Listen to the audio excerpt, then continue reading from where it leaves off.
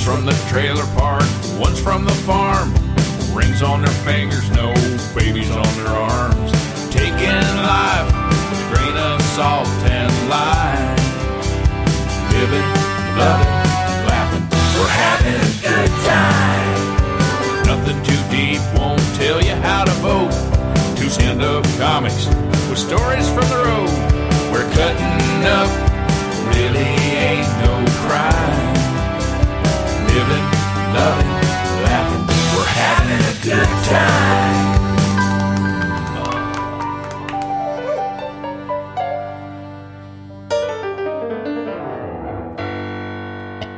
All right, welcome, ladies and gentlemen. Here we are.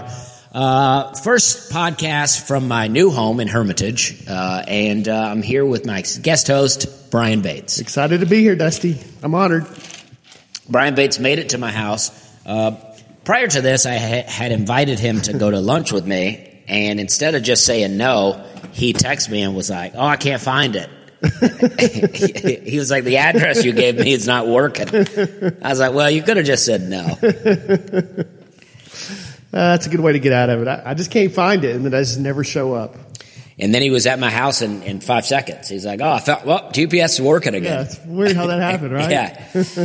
So, so I had some barbecue, or I had some brisket at a place called Turley's or some, I don't know what it's called. Papa Turley's? Is that right? Let's see what it's called. This is always how you start your shows. I worked with this guy this week. He was my best friend. Yeah. What was his name? Yeah. I'm bad at remembering names and stuff. Papa Turney's. Papa Turney's. It seems like an attorney. Papa Turney, like an old attorney. Mm-hmm. Papa Turney. Mm-hmm. The picture you sent me looks like they do some open mics there. Yeah, they do. They're on having stage, and there's nobody in the audience. They're having live music tonight at 9 p.m. That's where my mind always goes. I saw a stage, and I thought, I could run an open mic here. Is that why you went? No, I went and ate. You thought about it. But when I was in there, I was like, this would be a good place to run an open mic. Yeah. Well, I'd never find it. Because I'm sure that's what that place would love. You know, they're out on the marina. What they need is some people that are about 2 months into comedy screaming and yelling into the mic and saying awful things and going, "Don't try to censor me, buddy." I bet they would say, "We've already tried it." Yeah, probably. They would say, Chad Ryden had one here a couple of years ago. Yeah. There's not many places in town at this point that hasn't tried one. That's probably true. That's probably true. So I got, I'm trying to get my setup here, and okay, good. All right. This is the first time I've done this. We're both sitting in recliners. Yeah. And that one just kicks back. You don't even have to have a handle. Yeah. Right. Yeah. So we're both sitting in recliners, kicking it in my home. I got a fire going downstairs, so it's not very warm in here. But no, it's fine. I love it. Feels great, and I got a picture. You shouldn't even. You talking about the one I referenced? Yeah. I think you should post it and ask people who that is. Okay. And all right. See what they say. Okay. I have a sign in my room here. Micah Dean actually gave me that sign. He found it and gave it to me. I don't know if he gave it to me because he wanted me to have it. Yeah. Or because he lived with me for a while, and if he didn't want to move it. Oh, I didn't know he lived with you. He lived with me for a little bit. Him and Nikki would come over, and apparently they conceived their son in that house. In your bed? In my old room. Oh, how about that? They moved into my old room. Were you there? Probably. Yeah, probably. I mean, I was around a bit. But so we're here, and it's been a while since I did a podcast. I think the last time I did one, I was in New Jersey. At the Stress Factory, New Brunswick, New Jersey, which is a lot of fun. On one of the final shows, I was doing a joke about, and I don't know if I've said this already on the podcast. I tweeted about it, but I was on stage and I was doing my joke about my grandma's boobs. Yeah. And this guy, in a thick Jersey accent, which I can't do, he yells out, I go, "I saw my grandma's boobs." And he goes, "Were they big?"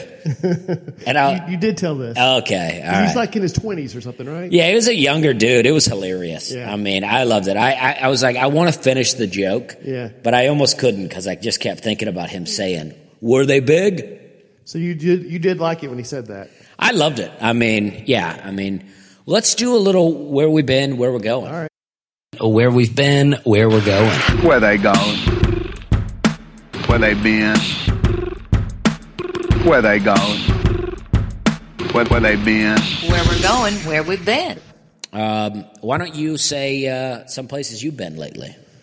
Well, let's see. Where have I been lately? I did a show in Florence, Alabama, a couple weeks ago. I think these microphones may be a side mic. Oh, like it's this? a weird mic, yeah. Okay. Yeah, all right. It's supposed to be in a stand, but we're just holding them. I got an ice cream cone. I got a real makeshift podcast studio here that I'm. Thanks for having me. Yeah, it's a real struggle here. I've been saying I'm going to start videoing it, but I don't think that's ever going to happen. I want to. What's the holdup? I don't know. I can't find anybody that can do anything. Like people, my friend Matt Price does a lot of things for me. But as far as like figuring out how to get things videoed and how to, I don't know. I just can't figure it out. I don't understand what it seems like it would be so easy. But I tried to record it with my GoPro and you've done it before. I've watched it. Yeah, I did it one time. Yeah. So what was the problem? I don't know. I'm going to get it going. All right. I'm going to get it going. Eventually it will happen. All right. So where you been? Let's see. I did a show for, I was in Florence, Alabama, doing a show for University of North Alabama. It was fun. They put me Okay. There's one really nice hotel in Florence. Okay. And, I mean, there might be more than one, but everyone told me there's one really nice. And I was like, we'll see. But it was really Is it like a local? No, it's a Marriott. Okay. It's got like a big, looks like a silo, but it's just like a rooftop restaurant that rotates around. Oh, yeah. I went up there after the show, and they're like, we're closed. Oh. And I said, well, can I at least just walk around and just see the view? And they're like, yeah. So I did a circle around it. And but I had a good time with that. Let's see. Thanksgiving, I did a show the night before Thanksgiving at Zany's with Stephen Bargatze, Nate's dad. Oh, yeah. And that was a lot of fun. Little magician show. Yeah. Yep. He had some stand-up on that, too. Oh, he does stand up, too? Well, I mean, he had stand-up. He had me on there, and I guess he didn't have much of stand-up. Okay. It's mostly a magic show, yeah. A magic show where they try to throw in a little comedy. Yeah. They do a little comedy and magic. He's very funny, though. Is he? Oh, yeah. Yeah. Yeah, he's great. That's what I've learned about magicians. I just thought, well, whoever had the best tricks, but now that I've watched a bunch, it's the showmanship and being funny with it. Yeah, it is, yeah. Because I don't know. I don't really like magic. I know you don't. But sorry I even brought it up. Yeah, that's okay. But, yeah, it's fun to watch like when they're like entertaining. Like I don't mind tricks, but I don't really like magic. I don't get into that. It's all tricks. They're not calling. He's not summoning the cult up there. So they say, But he's really good about playing the dumb guy that doesn't even think his tricks are going to work, and then of course they do. Oh yeah, I like that kind of magic show. Yeah, it's really funny. Like I actually saw a guy, Marty Polio, one time, and he did that. But I think a lot of his tricks didn't work. That was part of the thing for him.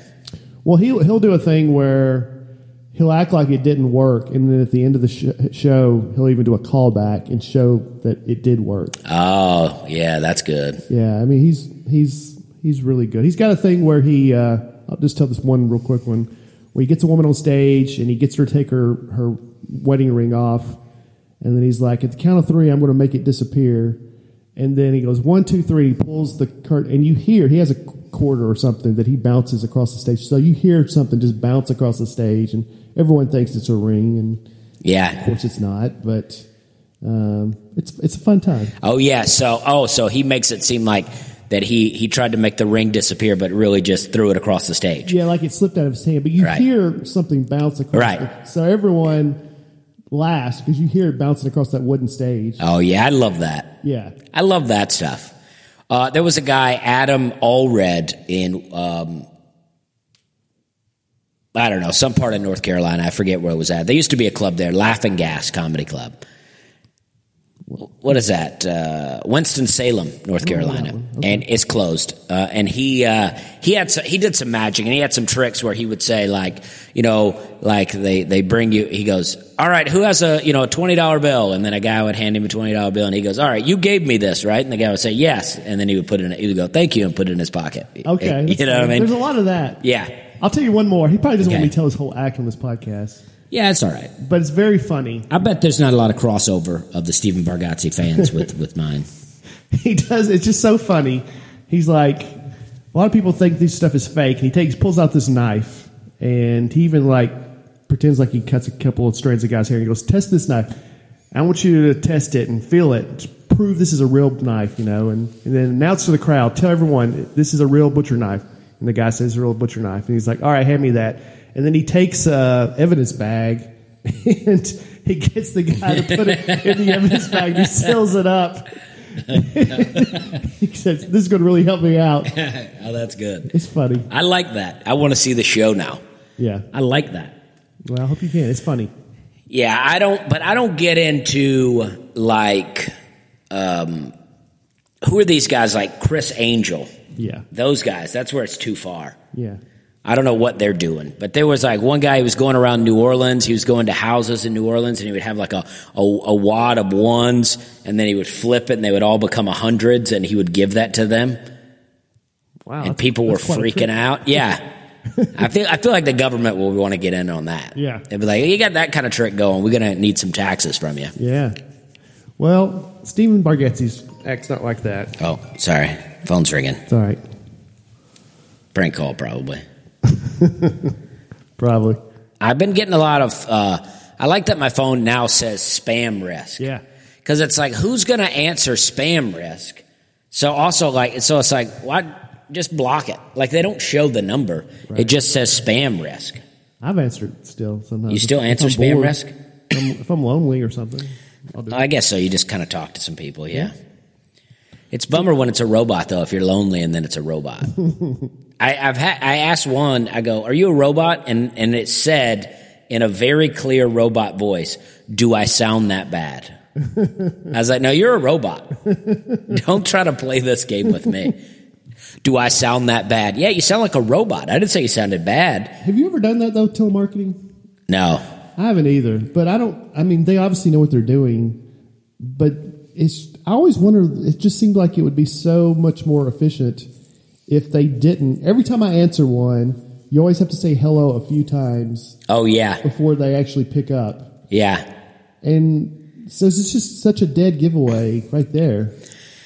Yeah, and also, yeah, I mean, they'll pronounce your town name wrong, or they'll pronounce your name wrong, or they'll always do something. I've had this guy, since we've moved into this house, people come by here now, and they'll want to sell us things. Really? Like a security guy came by, and, we may or may not have a security system here already. He doesn't know.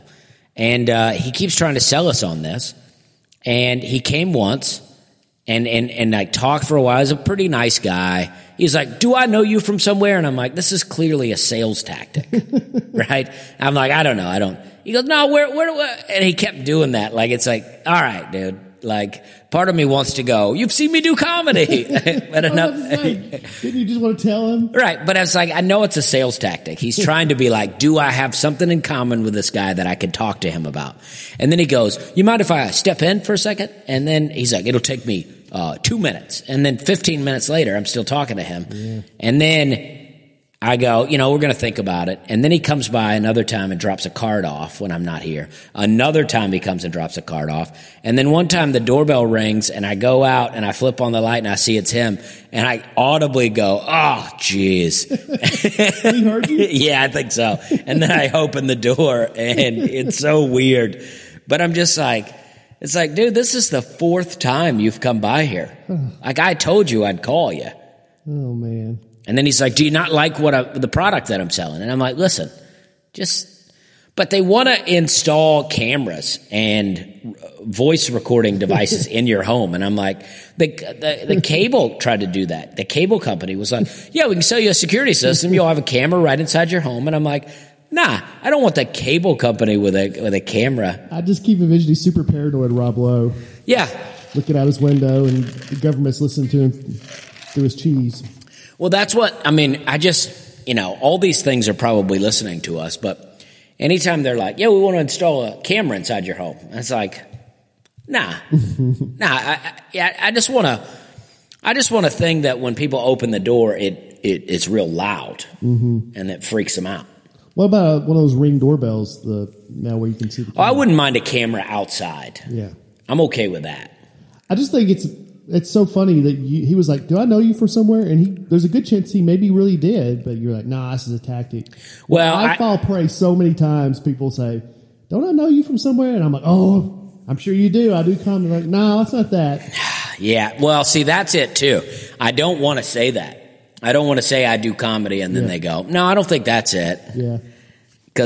But it's like, I knew what he was doing. Like, I eventually did tell him that I do comedy. And then he starts going, oh, yeah, I know everybody that works at, he starts listing off, people that own Zanies and their family members. And I'm like, okay, I mean, that's great. It's great that you know those people, but I'm not trying. And then another guy came by trying to sell us windows. All right, so that's where I've been. I've been to a lot of places since then. Let's see. Since the New Jersey weekend, I've been to. Let's pull it up here because I got some fun stuff.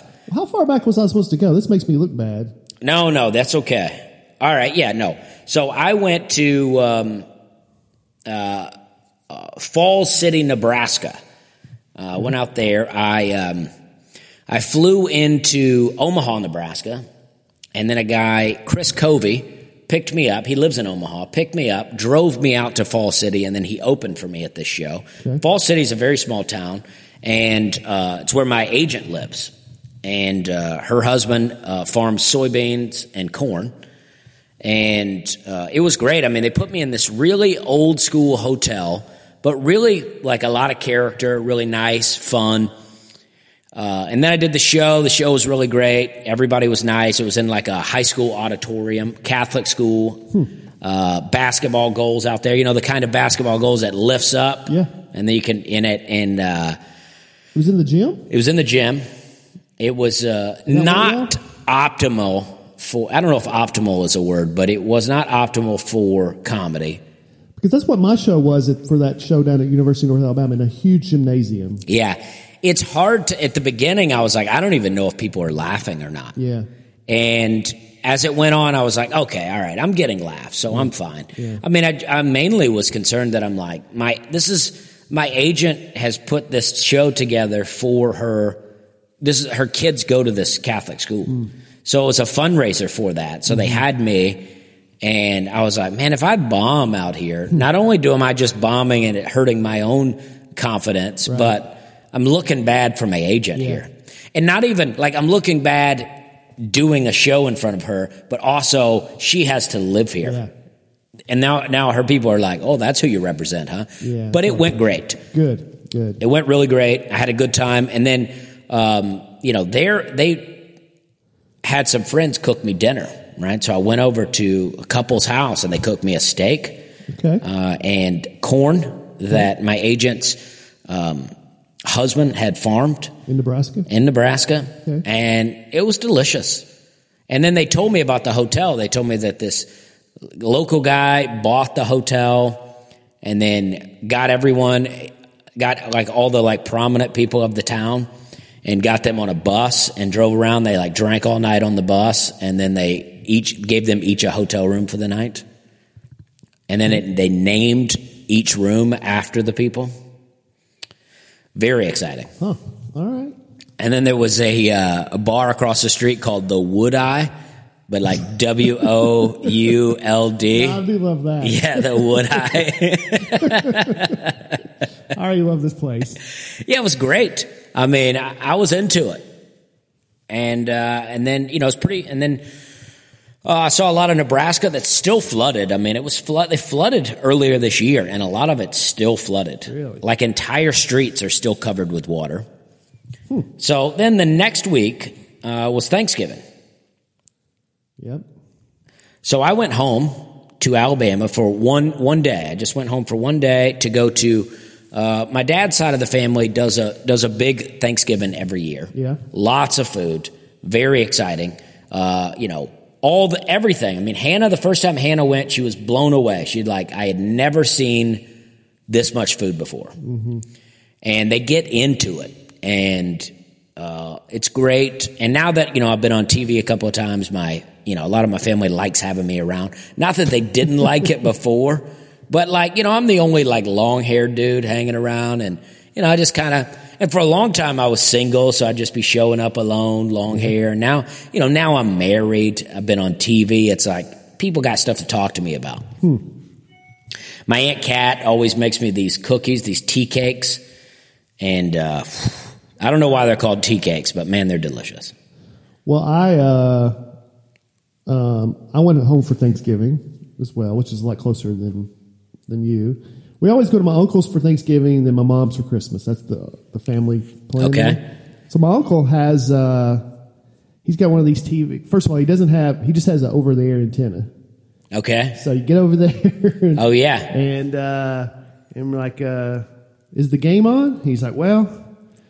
First of all, he's bragging about how clear the picture is, and I'm like, yeah, it is clear. I said, is the game on? And he's like, well, I don't get 17-2 right now.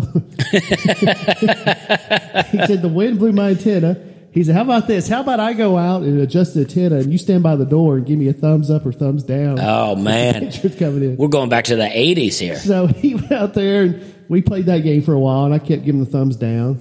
And then, but he got Channel 5, so then the game was on, the second game was on Channel. So now we're watching football. But he's got one of those old box TVs, like the square ones. Oh, yeah. So every time the quarterback dropped back to pass, he would just leave the screen. He would just disappear. Oh.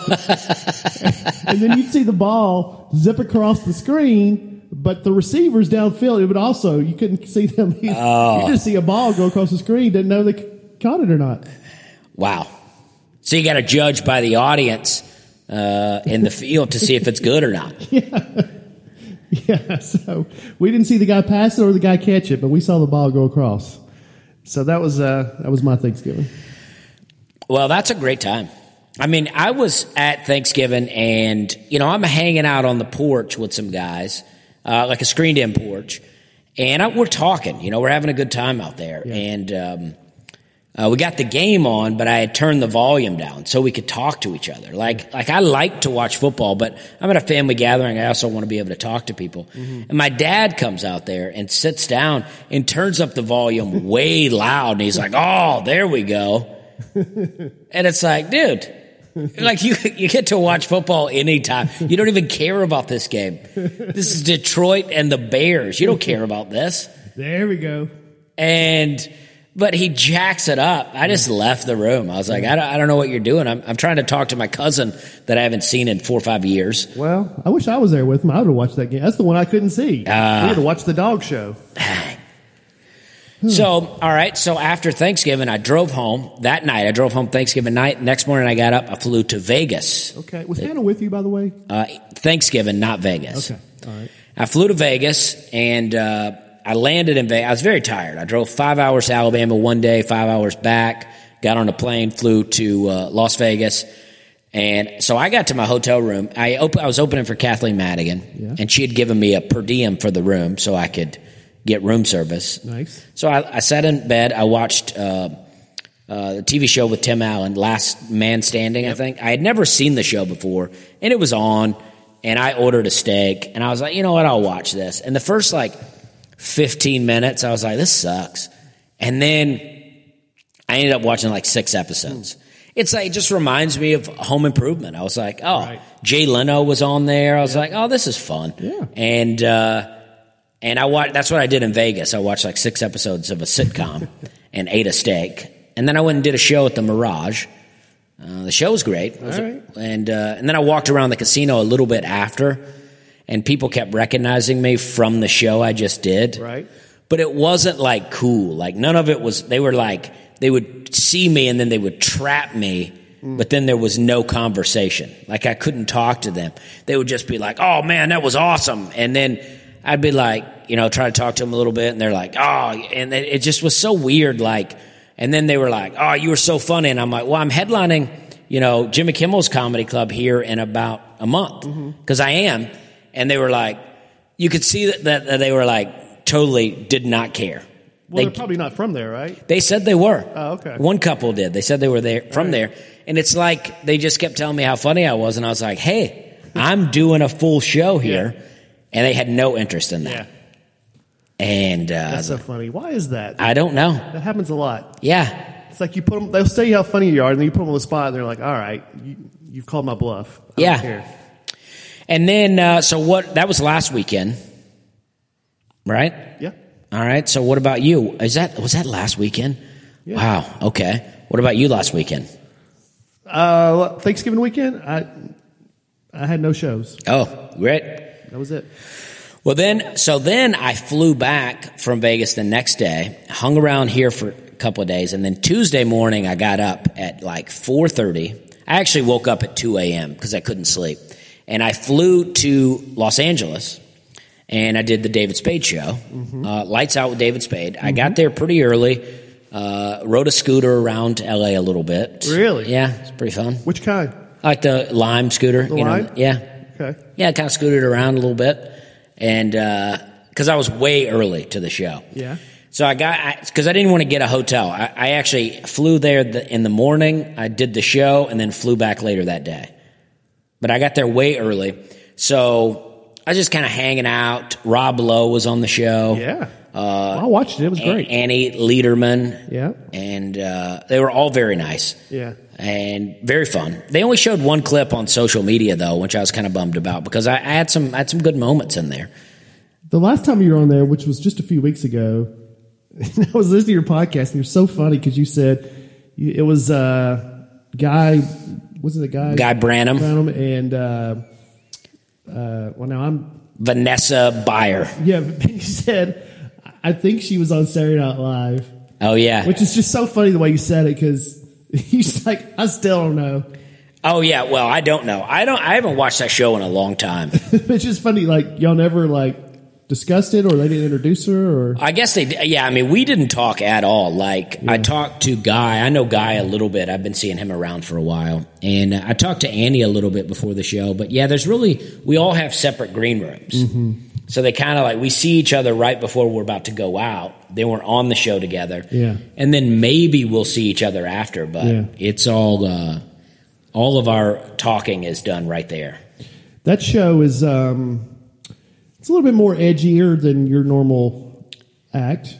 Yeah, but it's when Comedy Central, I feel like everything I see with Comedy Central, it's like a sex joke gets you on TV. Yeah. Regular jokes don't get you on TV. If you do a sex joke, they'll show it. Right. Well, it's at midnight was a little bit like that too. They definitely want you to go that direction. And I posted about watch Dusty on, and my mom's a big fan of yours. Oh no! Oh no!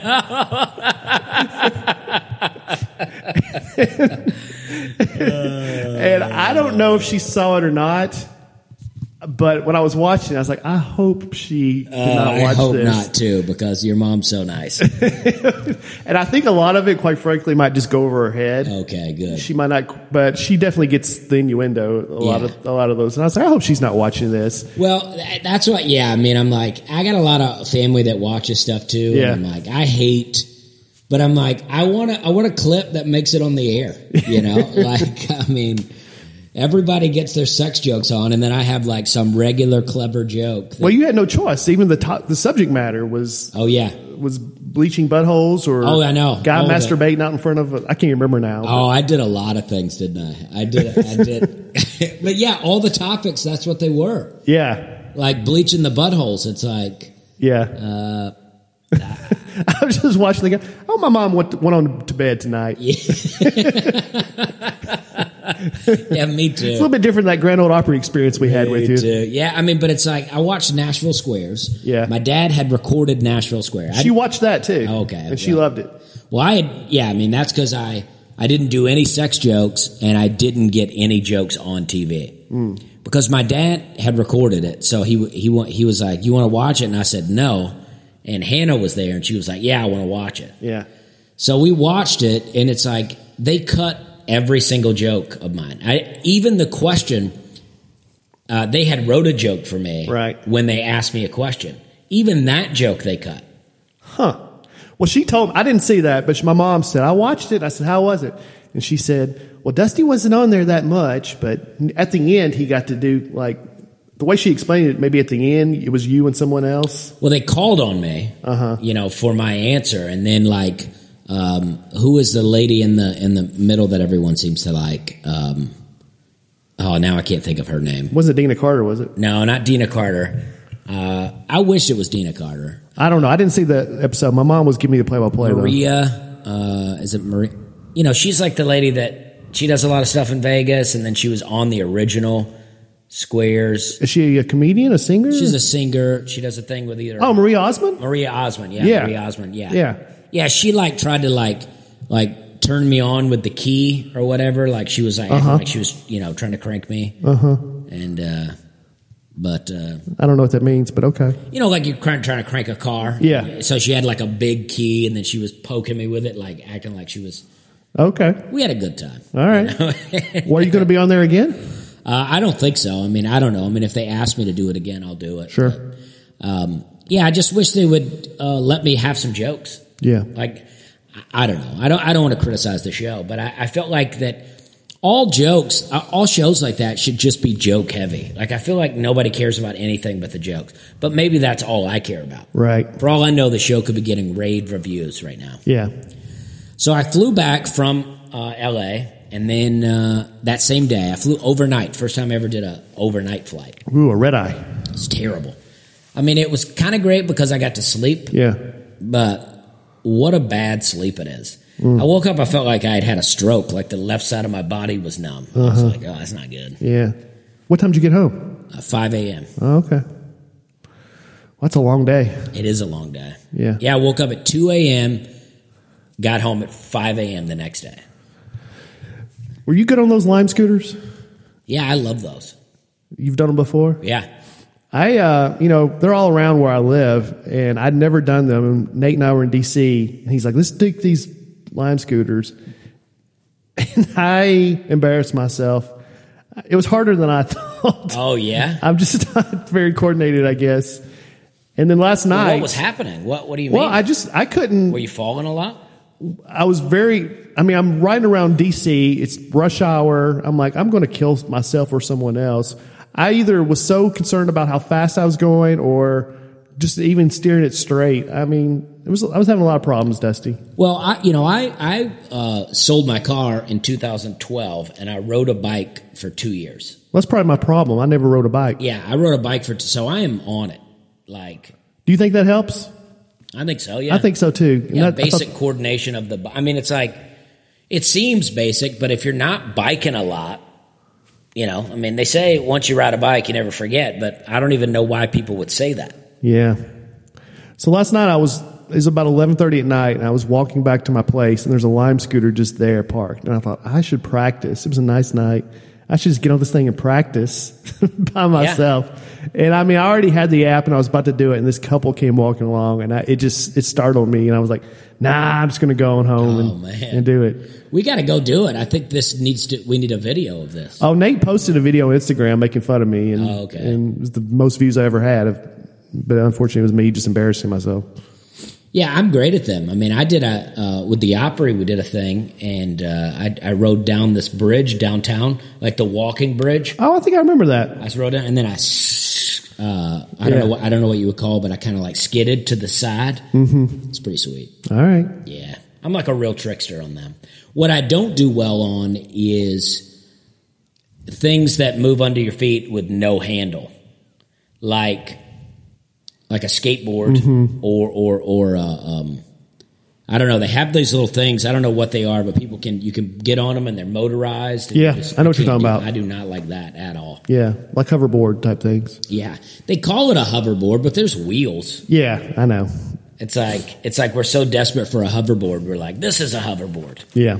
All right. So then today is Friday. Tonight I'm doing the Opry. At the Ryman. Yep. Which is exciting. Last night I went to Predators party, Nashville Predators. I was invited there because I did a gig with them earlier this year. Mm-hmm. And so a lot of the Predators were there.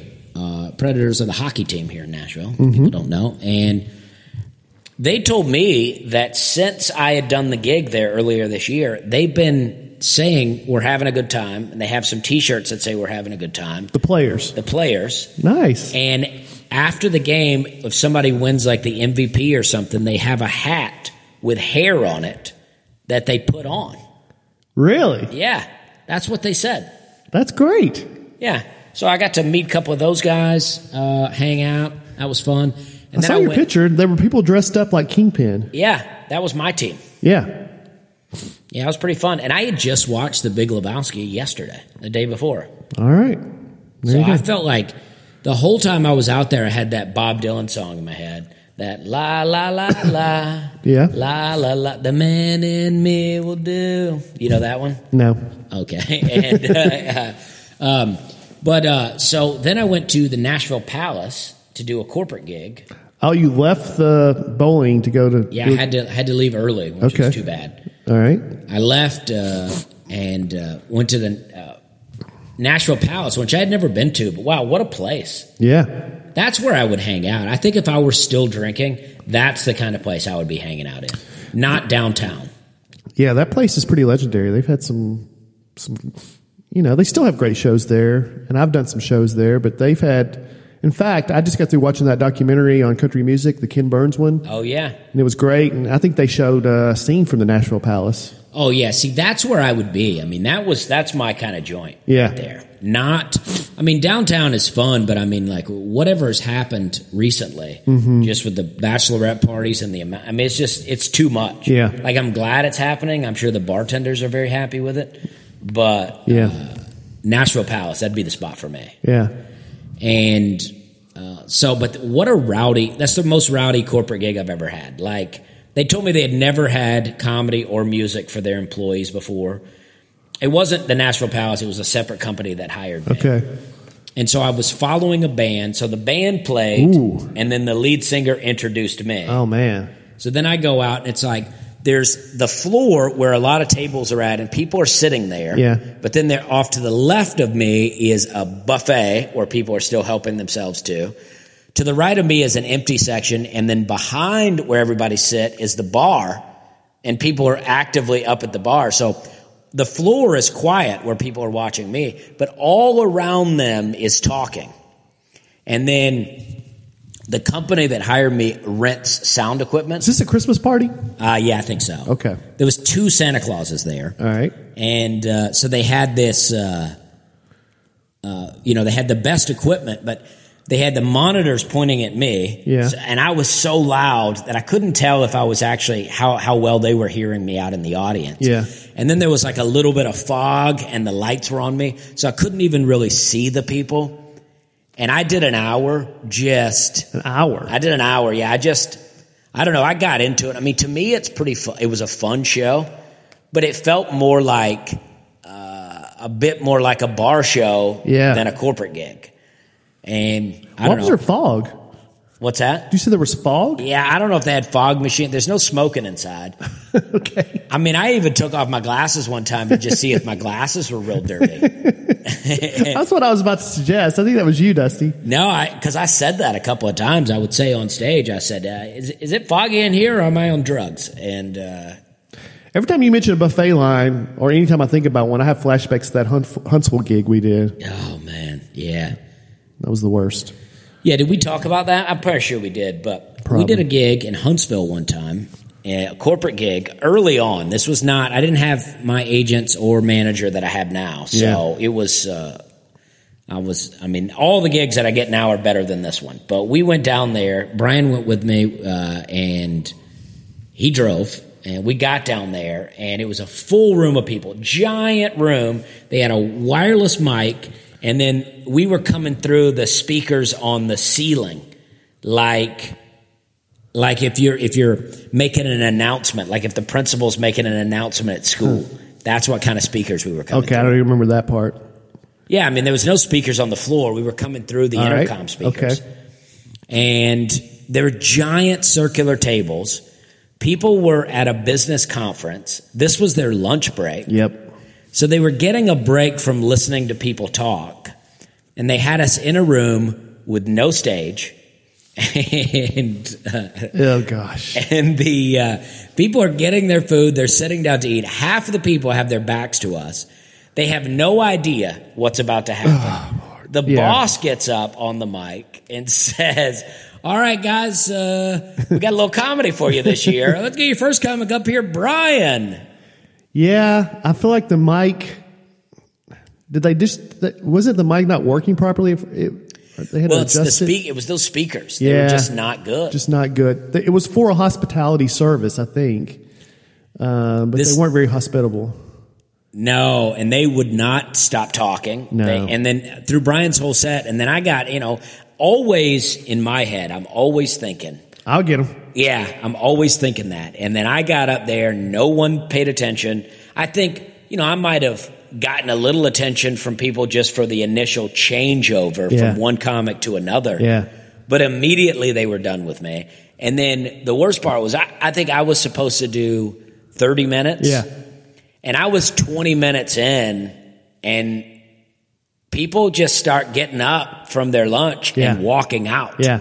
And I'm like, at this point, I'm so checked out to it, but I'm just like, the entire room clears out, and I'm still talking. You would not stop. I'm like, I'm doing my time. I was over the corner like, Dusty, just stop, please. To the point where finally it's just people in there vacuuming and cleaning tables, and Dusty's talking. Didn't the boss finally say, we need to wrap this up? Yeah. I was like, I'm doing my time. Yeah, you definitely took a different approach. I'm like, I want to get done as soon as possible. And you're like, nope. Well, I feel like this is a thing that happens to me, right? It's like, I get up, if I start a gig and it's going well, great. But if I can tell that it's just not going to go well no matter what, I get into a different zone. Yeah. I get into a zone of like, I'm doing this comedy at you now. I'm not going to yell at you, but you not paying attention to me is now, it's going to be your punishment. Yeah. It's a contest for you to see if you can do it. Yes. Yeah.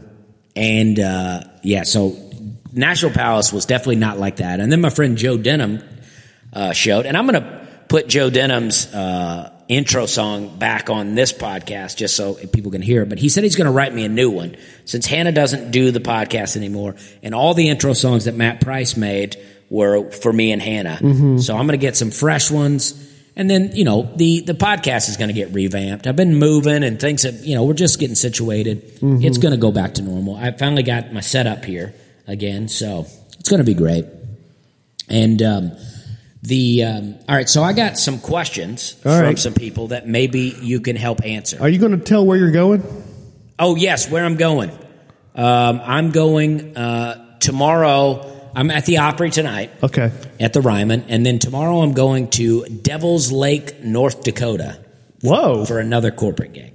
Nice. And then, but I mean, throughout the rest of the year, I mean, because who knows how frequent the podcast will be, but throughout the rest of the year, I'm going to go, I'll be in Grand Rapids at a corporate gig next week as well. And then I'll be doing my show December 18th in Zany's Nashville. Mm-hmm. The 20th and the 21st, I'll be at Salt Lake City, Utah at Wise Guys. And then I'll be at Side Splitters the 26th through the 29th. So that'll be the rest of my year. In Tampa. Tampa, yes. Yeah, great. Which I love that. I do that club every December now. Yeah. And I love it. That's great. What about you? Tomorrow I'm in Atlanta with Nate. Okay. At the Cobb Energy Center. And this will be exciting. Cobb Energy. Yeah. Cobb Energy. Yeah. It's a 2,800 seat theater, and he sold it out. So I'm just excited to be on a show with that many people. Yeah. That's a lot of people. So that's tomorrow night. I'm looking forward to that. And then a couple weeks I'm at the Comedy Catch in Chattanooga.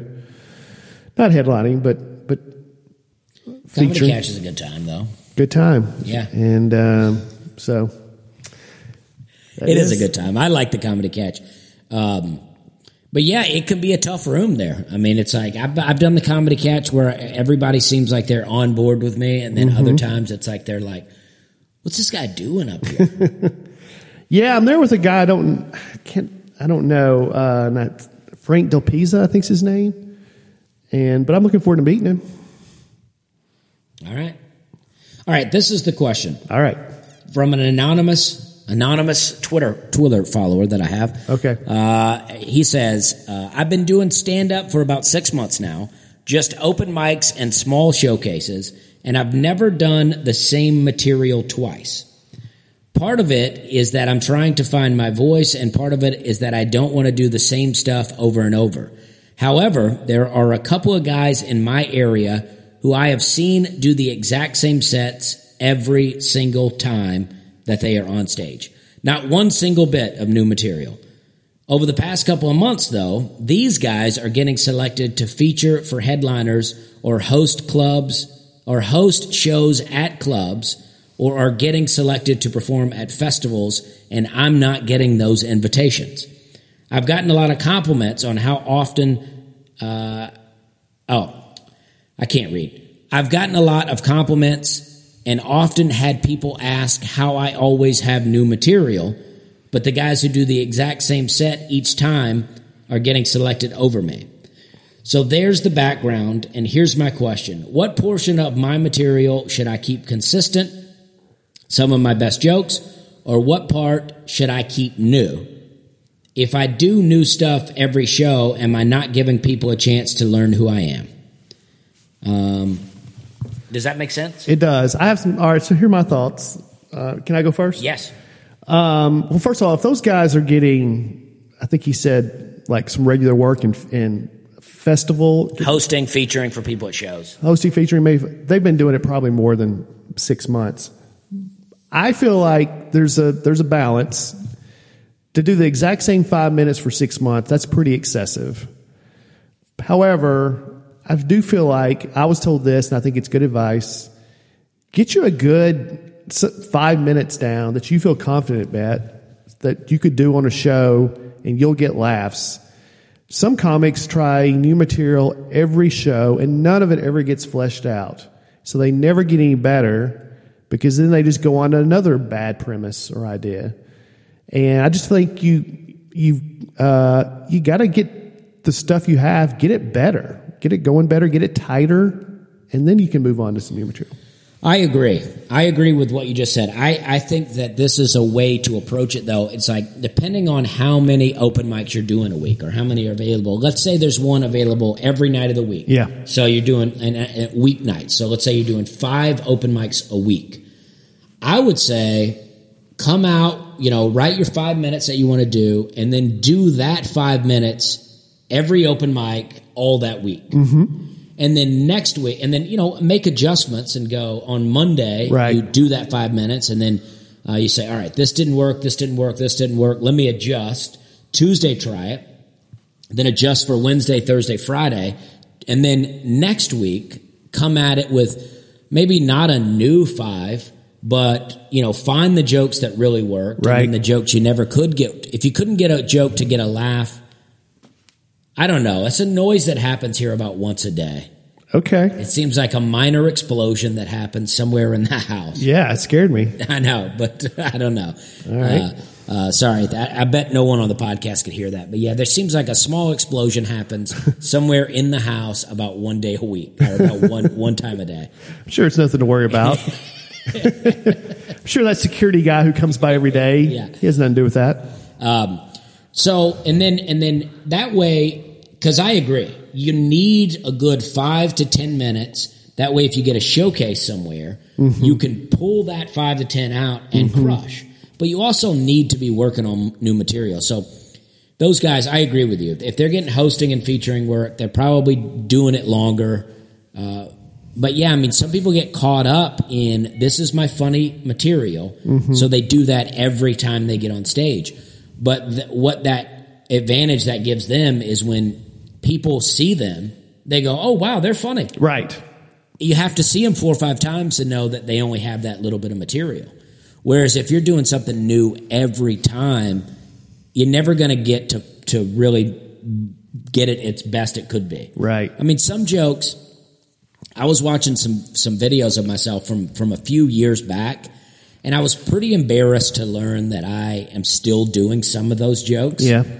But also, those jokes I'm still doing are so much better now. It's incredible how much better they are now. It's embarrassing I've been doing them that long, but at the same time, it's like, wow, they're great now. Right. They weren't great then. They were okay then. Yeah. But they're great now. Yeah. Yeah, I get why it's difficult because these open mics, the same people are at every one, so you feel like, oh, I need to do something different because they've already heard this. It's a hard mental thing when you know everyone in the audience may already know the punchline, but you got to work through that and get these jokes tighter so you have some weapons, some tools. Yeah, I think there's that middle ground in between not doing the same set every time and not trying new material every time. I've even still endangered that. Sometimes I like to write new material, and I'm always in my head like, I'm going to write new stuff. And then I think, well, it's not like anyone at these shows I'm at is ever, it's not like they know my old material. Oh, yeah. So I'm doing a disservice myself if I'm not doing the best 20, 30, whatever time I'm doing up there. Yeah, I mean, it's like you want to have, like when I used to go to a new town and I would do an open mic, or let's just say when I moved to Nashville and started doing open mics, I was doing hardly no new material in the beginning because I was like, I want everybody in the town to know that I'm funny. So I'm going to come with the jokes I've been working on for years. And then as people get to know me and know that I'm a funny comic, then I'll start to work on new material. Yeah. So people have to know that you're funny. So that's why developing new material all the time, I mean, it's great to have new material, but unless you're saying it over and over again, you're not developing it. Right. Yeah, I think we agree. All right, so good, and I think that's helpful. Here's something else. This is another guy messaged me, and I appreciate these things. And he messaged me about, he's a one-liner comic. Okay. And he sent me a set, and he was just asking me, for some advice. Yeah. And it was very funny, and he got a lot of laughs. In the clip he showed me, he got a lot of laughs.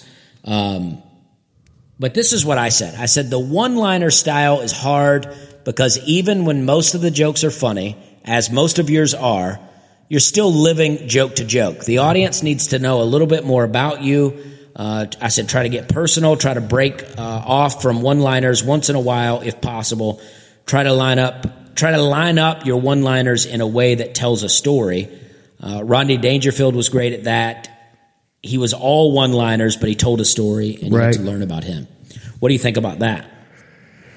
That's tough, because I got a friend who does all one-liners, and when we talk about comedy, and he's asking me how he can advance in clubs or just get more bookings, you do need some... He's very funny, and he's very creative, but you start off hosting in clubs, usually, and there's not many hosts that are up there doing one-liners. Yeah, I just think that like you gotta look at Rodney Dangerfield, right? Yeah. I mean, Rodney Dangerfield was all one-liners, but it was fast-paced, and you would learn about him through those one-liners. Right. Like when people are just writing witty, super witty, clever one-liners all the time, you don't learn anything about them. Yeah. It's just like, here's a really smart, even, some guys are super smart about it. It's like, here's a super smart joke. Yeah. And it's like, but you start working the road, they don't want super smart jokes. Yeah. They don't want super dumb jokes. Some do. But just somewhere in between, And then I said this. But if you want to go more Stephen Wright or Mitch Hedberg, you got to get a little weird with it.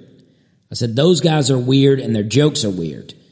I said, you have the weird jokes, but you're a very normal dude. Yeah. I think that Mitch Hedberg, his jokes don't work if he's just a regular guy. Right. If he comes out and he's like, yeah, the thing about stairs is the thing about escalator. If it breaks, it's just stairs. You know what I mean? Just take those right up. Yeah. It's not as funny. Yeah, Stephen Wright and Mitch Hedberg, they had an unusual delivery, unusual look. It's one-liners are tough. And I think that it's also, you got to get out of your comfort zone, right? It's some of the one-liner comics become very popular amongst their open mic scenes. Right. So everybody just waits for the one-liner. They're like, they can't wait. So this person becomes very popular amongst the scene because people know him or her. And and their jokes,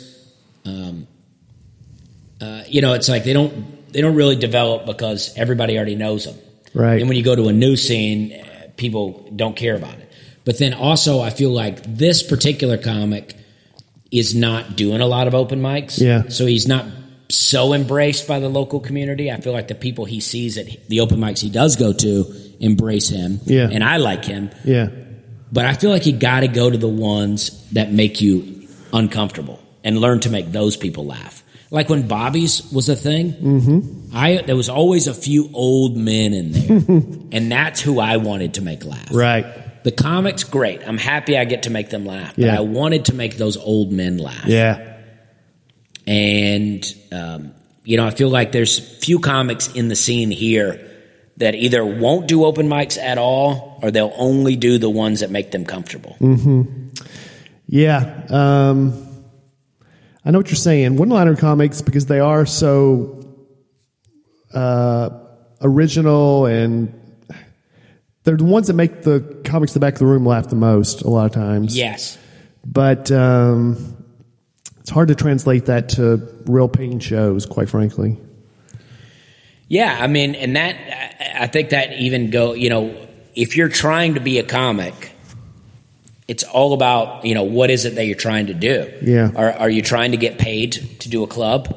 Then, you got to look at, back to the first question, it's like, you got to look at, all right, so you see the guys getting the paid work who are never repeating or never doing any new jokes, but they're getting paid work. So do that. And then the one-liner comic, it's like he's not getting enough gigs, but other people around him are getting gigs. So it's like, what are they doing to get gigs? Yeah.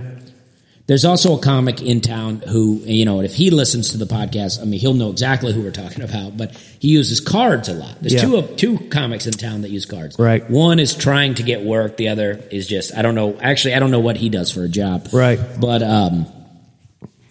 I know he's been given the advice from a couple of different people, lose the cards. Yeah. And he says, well, the cards are me. Yeah. And on one hand, I respect this idea of this is your style, you want to stick to it, I get it.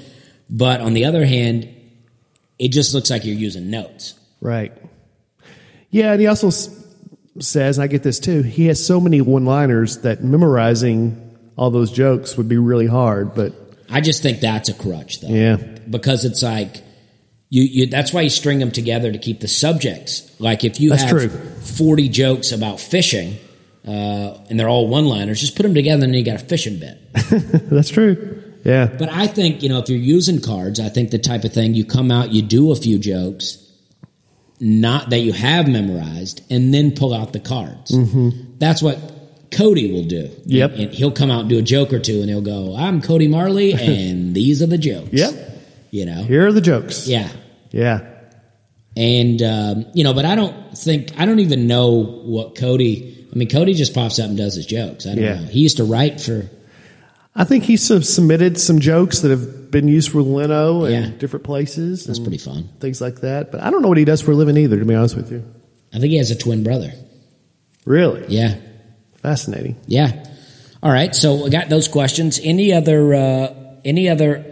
see if I had somebody else was texting me today. Let's see if they had any questions. Someone asked me today. They said, I thought this was a funny question, and I'll tell you the answer I gave him. Okay. He said, do you have an episode on your podcast that explains how to get people to come to your shows? And I said, who knows how to do that? I was about to say, I want to listen to that one. Right. And he told me he printed out flyers. So this is what I'll say. Yeah. I'll say, my opinion, flyers do not work. I don't want to discourage anybody because what flyers do is they make you feel good and productive. Yeah. If you print them and then go pass them out. I would say, though, if you spend $50 on a flyer, you're better off putting a funny stand-up video on Facebook and paying $50 to boost it. Mm-hmm. Yeah, I would say that's true. I was just thinking about, Gary Goldman posts those tips Oh, yeah. each day, and he posted one recently. It wasn't his tip, someone else told him, but I've heard it before. You just need 1,000 fans to make it as a comedian. Have you ever heard this? No. And the argument is 1,000 fans will get you everything that you need if they're just loyal. And it goes on to explain why that is. Well, what does he say about it? Well, just, I mean, 1,000 loyal fans would, I mean, I guess it depends on what your goals are and things like that, but you can pack out clubs, you can... 1,000 in every city? No, 1,000 total. Okay. I'm not following the logic. I mean, I'd love to have 1,000 loyal fans, but I'm not. I mean, if I'm in, New Jersey one day and then Arizona the next. I think his thinking is, I should have delved more into this before I brought it up on this podcast, but that's okay. I sprung the advice section on you like this. All right, well, let's talk about this. Let's change gears. What's a movie that you've seen lately, new or old, that you really liked? Okay. New, I saw this movie called Dark Waters. It's out now. It stars Mark Ruffalo. Okay. It's based on a true story about an environmental attorney who went up against DuPont. And DuPont was allegedly... Okay. Well, I like Aaron Brockovich better, I'm sure. Well, they're similar, I mean, in the fact that it's environmental, but... Yeah. DuPont was poisoning this farmer's water, and his cattle were dying. And this farmer convinced this environmental attorney to take on the case, and he went up against DuPont. Mark Ruffalo is far too dramatic for me. Okay. I like him as the Incredible Hulk, but when he's the Hulk. All right. And then, oh, sorry. Oh, no. All right. I'll say this is a new one that I watched, only part of it. All right. And on an airplane. Okay. I watched Spider-Man Far From Home. Okay. I'm not into it. No, me neither. I'm not into it. Like, that was my least favorite of the Spider-Mans. Jake Gyllenhaal or whatever, it's like, I'm not into him. When he was Bubble Boy, I loved him. But that's What's it. Bubble Boy? Bubble Boy, Jake Gyllenhaal was Bubble Boy. He was... Is that a movie? It's a comedy. Yeah, he was, born without immunity, so his parents had him in a bubble. And it had, Danny Trejo was in it. All right. A few other people. Great movie. Yeah. Very fun. I didn't like Far From Home as much either. Just the whole premise of who even the bad guys were was just a little too much for me, a little too far-fetched. Yeah, like multi-generational, like multiverse things, and then I can't stand Peter Parker. Like this whole I'm Spider-Man, but I'm also an insecure teenager. Yeah. I can't deal with it. In high school, had I been given super Spider-Man powers, my confidence would have been boosted all the way around. All right. I mean, but the fact that he can't talk to Mary Jane, it's like, get it together, dude. You probably should never watch a Spider-Man movie then. That's kind of been Peter Parker. I know. I can't stand it. I liked the first Spider-Man. Who was that guy? Tobey Maguire? Tobey Maguire. I liked it, but I could not stand this. Well, I'm so insecure. I don't know how I'll ask her on a date. It's like, you're Spider-Man, dude. But he can't tell her that. Yeah, but it gives you a little confidence to know that, hey, I got this special power that I So did you like Christopher Reeve version of Superman? I used to, but I tried to watch it not too long ago, and it's pretty terrible. Okay. For the same reason? Like, come on, dude, you're Superman. Yeah. That's why I like the new Superman. He wasn't like that. Yeah. I think that was it's kind of an old premise now, but at the time that was very, like, how unique is this, that Superman is an insecure, playing idiot, He wasn't even really insecure. He was just playing that role, but that was the funny part. Yeah, I mean, because even just comedy, comedy is not even a superpower, but just my ability, when I started to be able to make entire audiences laugh, it improves my confidence in the rest of my life. Huh. So I just think that's what Spider-Man would happen to Spider-Man. See, I think that's why I identify with him, because I still feel very But I haven't had the success you've had, so maybe that's the problem. Well, I mean, like prior to any of that, just Yeah. the success of being able to make a full audience laugh just boosted my confidence all the way around. Like, because I was like, a fairly successful pesticide salesman or a pretty good waiter. Yeah. But then all of a sudden, I was actually, on lineups with people where I would be the funniest one sometimes, and I'm like, this is a confidence boost to me. Mm-hmm. I've had shows where I feel like I've just done great the whole time. They love me, and I feel on top of the world. And then as soon as I get off stage and the show's over and they come up and talk to me, I feel like I'm awkward. I don't know what to say. Oh, yeah, but see, the great thing about it is you're allowed to be awkward. That's why it's great to have things that you say. You just need a few key phrases, Yeah. Like you could say, hey, we had a good time up there, Hey, I had a good time. All right, okay, I'll try those. Yeah, you need just a few little things that you say to people. All right, a couple of catchphrases. Then you don't have to get into full-on conversations. A movie, you said a new one and an old one. An old one that I rewatched recently, and I texted you about this, was Urban Cowboy. Oh, yeah. Oh, that's great because that leads me into the movie I want to talk about. But go ahead and talk about Urban Cowboy. I love Urban Cowboy. It's a fun movie. John Travolta was fun in it. There's some really good side characters in there. I feel like some authentic, it's set in Texas, but still, that's Southern authentic voices in there and phrases. And then it's a big part of it's at Gillies. It's just great music in it. I think the soundtrack in it is so good. Charlie Daniels makes an appearance at the end. Yeah, and there's a mechanical bull. There's a mechanical bull. That was a very popular thing back in the early 80s. The reason that it leads me into the movie that I want to talk about, and you informed me of this, is that the same girl in that, Deborah Winger, is also the girl from the movie An Officer and a Gentleman, which I recently watched, and for weeks I could not stop thinking about it. Really? The movie was I had never watched it fully. Yeah. And at the beginning of the movie, in the very opening scene, I was like, oh, this seems stupid. Yeah. I just was like, I'm not going to like this. Yeah. But I kept watching it. It's got Lou Gossett Jr. And Richard Gere. Full disclosure, I've never seen it. Oh, it's unbelievable. The way it ends with like 3/4 of the way in, pretty extreme sadness.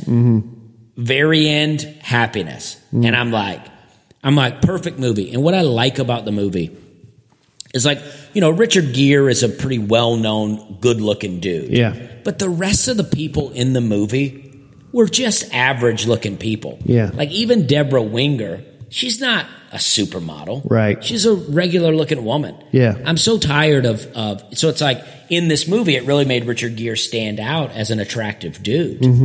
But I just am so tired of every movie, everybody's a supermodel. It's just not realistic, and it's just boring. Yeah, you need regular looking people. And this movie is basically about a guy who goes to he's a troubled guy and he joins the Marines and he goes to Marine school, and then him and his buddy, they meet these two girls and they start dating, and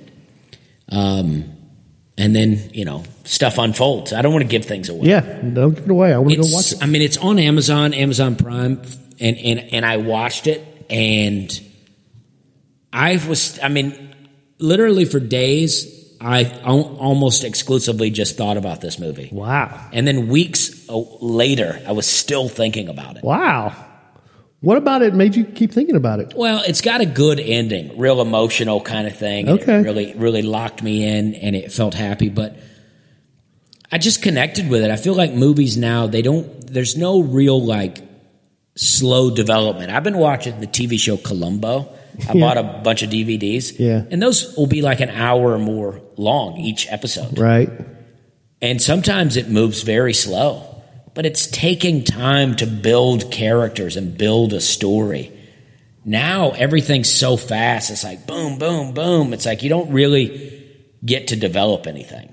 I think the DVD industry thanks you for still buying DVDs. Oh, I have 3 DVD cases over there, almost completely full. Wow. And I love them. And because now what's happening is like, in order to develop a story, you have to have what happened with Marvel, where they have, 10 years of movies to be able to get into the characters. You have to have an origin story for each character. Whereas, used to be just, you learn who these characters are throughout one movie. They tell a real, authentic story, and then you're done. You didn't watch Game of Thrones, did you? No. Yeah, you were very against that, right? Yeah, I'm against all of those. That craze that was happening, Game of Thrones, Sons of Anarchy, the vampire one, True Blood. Was it True Blood? Or the zombie one? Well, there's both. True Blood was vampire, but are you talking about Walking Dead? Walking Dead. Yeah, I was against all of those. Sons of Anarchy, that's a motorcycle movie, right? I think it was a motorcycle show. Okay, what's the theme here that you're against? Because I thought you were going to be like, I'm against wizards and dragons and zombies. No, see, I'm not against wizards and dragons. I like Lord of the Rings. Okay. I am against just this popular. Yeah, this is what WWF used to be, or WWE, WCW. This is what it used to be. Is it's like you get an hour-long show once a week with no real resolution. Yeah. And then the season ends with a little bit of resolution, but still getting you into next season. Right. I need a full wrap-up. Sometimes you need because you'll watch these shows forever with no real ending, and then the last episode's terrible. Everybody complains about it. Right. And that's because you've never had an ending during this show. And then when it finally had to end, it's like telling a long joke with one punchline at the end. That punchline better be the best punchline, or you've wasted everyone's time. That's what I feel is happening with all these shows. That's why everybody talks about Breaking Bad as this great show. It's because it actually had a good ending. It ended well. But this is what happened to me. I used to watch WCW all the time, WWF all the time as a kid. And it would be 4 pay-per-views a year, quarterly. So you would have an ongoing story that would go week to week, and then at the end of the quarter, they would wrap up all that drama. You would get resolution. Right. And then you would start a new thing. Start all over, yep. But I remember as in high school, I ordered 1 WCW championship, 1 pay-per-view, and then the pay-per-view ended with some BS, with somebody cheating, and then the drama carried on. They were like, come back Monday to find, and that's when I was done. I was like, if I got to pay you $40 and you're not going to give me any resolution, I'm done with it. I'm also done with Marvel now. I mean, I watched Spider-Man because I was on an airplane. Yeah. I may watch Guardians of the Galaxy if they do a third one. Yeah. But I'm done with it now because I did 10 years. They gave me a good ending, except for time travel stuff is weird. But they gave me a good ending. I'm out of it. Okay. I'm out. All right. Well, I got you fired up there. Sorry. Well, anyway, I watched Game of Thrones and... did you like them? I did. I thought, to your original point from about 5 minutes ago about character development, I thought they did a really great job of slow character development where you got to know, and then the last 2 seasons they had to wrap everything up, and then they just started speeding things up really fast where everything moved a lot faster, and it did not end well. Yeah, that's what I heard. I mean, I just heard everybody the next day talking about how they were like, "Did you see the last Game of Thrones?" They were like, "Don't waste your time." Yeah. So it's like, that's what kills me is it's like, you're gonna lure me in with a great story and then just drop me off at the end. That's what I heard about The Sopranos. Like I always wanted to get into that show. Yeah, I loved it. But then once I hear the ending was so terrible, I was like, well, why even get into it? Yeah, Sopranos, it's a pretty good show, though. Was it? Yeah. I've watched a little bit of it. Yeah, I like the mafia stuff.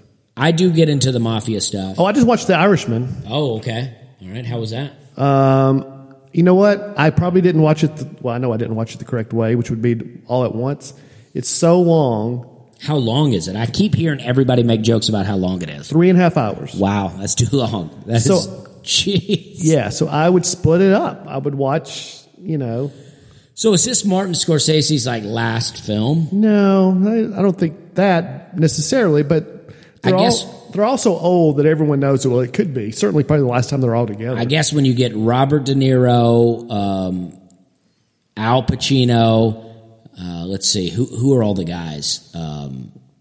Joe Pesci. Joe Pesci. I mean, those are the big three, but then there's also like... the Mr. Fox or Mr. Wolf from why am I drawing a blank? Pulp Fiction. Yeah, Harvey Keitel. Harvey Keitel. I'm drawing a blank on Ray some people. Romano. Ray Romano. Sebastian Maniscalco. Yeah, he's in it. There's a lot of other side characters that I've seen in other mafia movies or like, Sopranos. So when you get them all together in a movie, you're like, let's make this. Yeah. I want to watch it now. I had no idea. The way people were talking about it, I thought it was a series. No, it's good, but I split it up, so I feel like it took away a lot of it because, watching like 3 different settings. Yeah, you got to get into it.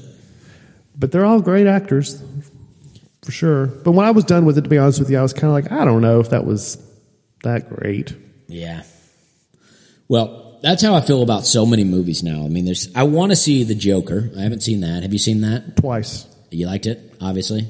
Yeah, I had a friend that's like, come on, go see it with me again. I mean, he hadn't seen it, and he asked me to go, and yeah, I liked it. Yeah, I'm going to want to watch that.